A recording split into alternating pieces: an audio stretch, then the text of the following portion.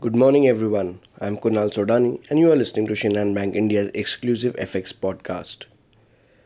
Group of G7 pledged to raise $600 billion in private and public funds over 5 years to finance needed infrastructure in developing countries and counter China's older multi-trillion-dollar Belt and Road project.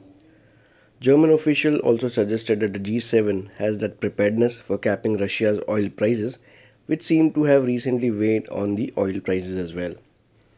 Talking about UK, British PM Boris Johnson's government will press ahead today with legislation to scrap rules on post Brexit trade with Northern Ireland, setting up further clashes with the European Union.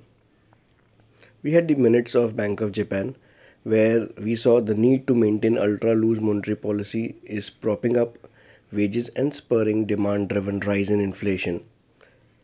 Leaders of G7 are expected to discuss options for tackling rising energy prices and replacing Russian oil and gas imports, as well as further sanctions that do not exacerbate inflation.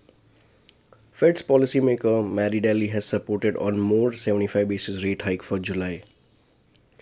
Important to highlight here is the IMF has revised down US 2022 GDP forecast to 2.9% versus 3.7% predicted earlier. Brent crude prices are hovering around $111 per barrel, while dollar index is hovering around 104 levels.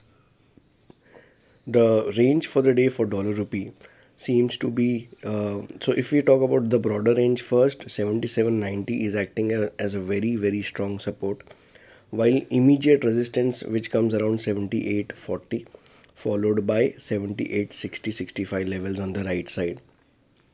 So again, the irrespective of dollar index coming off, we still have dollar shortage in the emerging markets, and thus it is putting pressure on the rupee at large. One needs to also focus on the forward premiums, which have dropped below 3%. So keep an eye on how the movement of cash spot and the forward premiums are happening, and in terms we can also understand how spot may behave. So that's all from my side, friends. Thank you. Wish you all a beautiful day.